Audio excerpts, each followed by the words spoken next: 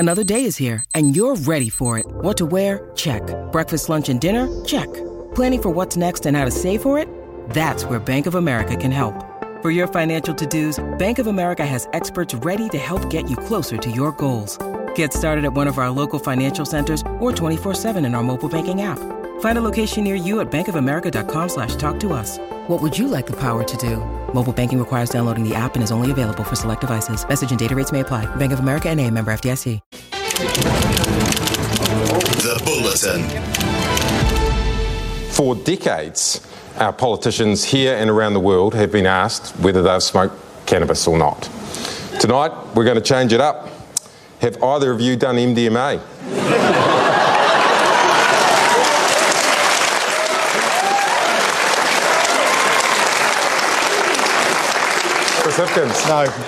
No. All right.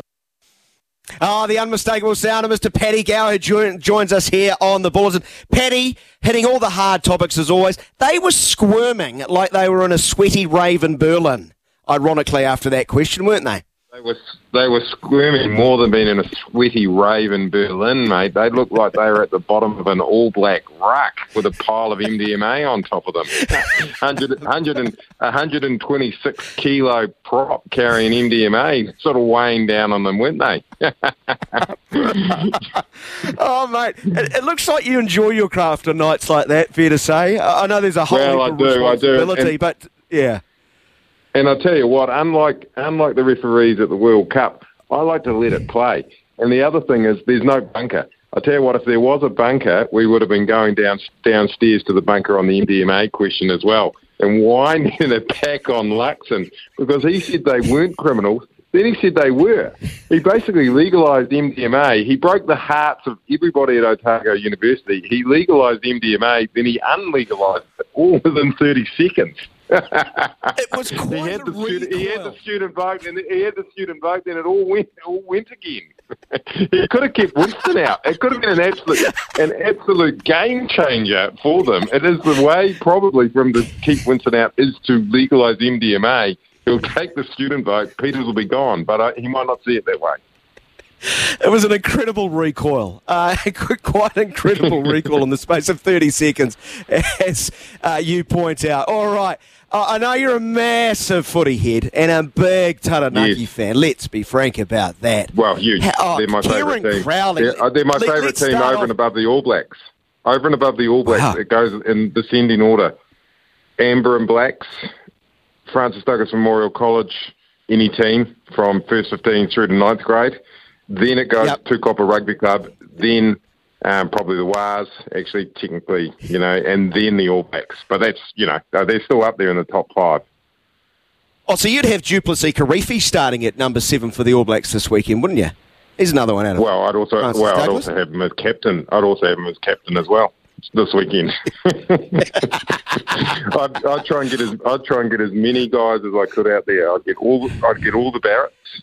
And I think Smiley's over there, so I'd replace Fozzie with Smiley Barrett as coach, and I'd actually try and get Kieran Crowley back as well after the Sicily game. I'd say, you guys aren't going to make the quarters, come back and be involved with the All Blacks because he's a master coach.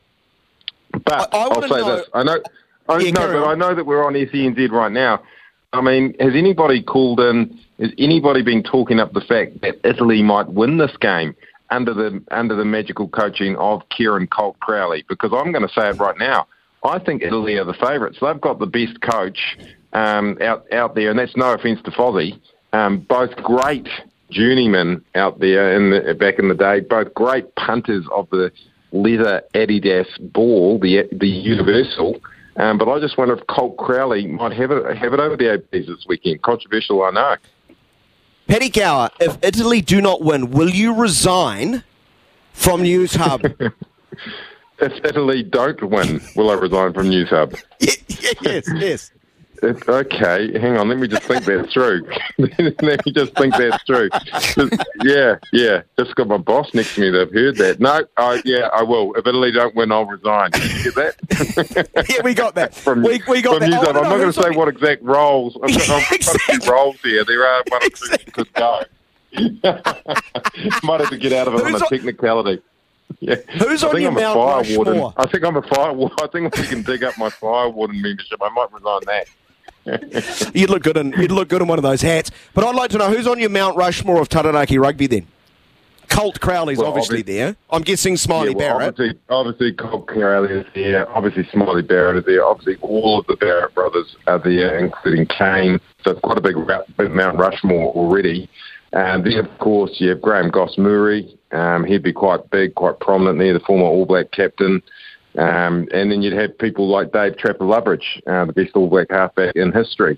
Obviously, we've got the best All Black fullback in history in Colt Crowley. So I could go on all day. Look, it's going to be quite a big Mount Rushmore if you want me to name it. We'd also have people like Ross Brown. We'd have Bryce Robbins, who was a great, and Paul Allen would be there. And don't you worry, Andrew Hoare. I know he's technically a South Islander, but he played for us. So how big is this? How big is this Mount Rushmore getting at the moment? Well, it's pretty large. Well, we can cram in Jason Eaton somehow, right? We've got to cram him in. Of course. Eaton, of course, is on there. Josh Lord is on there.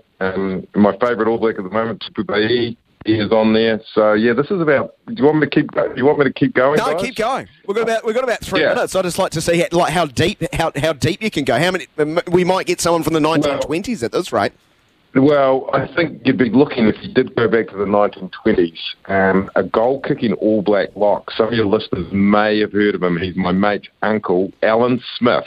Okay, so this is actually Conrad Smith's uncle. Not many people know this little bit of information about Taranaki rugby, but Alan Smith, Conrad's uncle, was a lock forward back in the day, but he was a goal-kicking lock forward, and he would have some tremendous clashes with a rather sort of.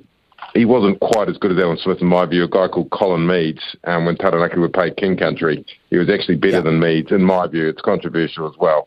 And one of the greatest All Blacks of all time, and I'm sure that some of your older listeners will know this, one of the greatest Taranaki All Blacks, very creative first 5'8", Ross Brown, the representative, the junior representative rugby is named after him. Guys, this is going to go on forever at the moment. I thought we were talking about Taranaki versus Italy. Paddy, Louis here, mate.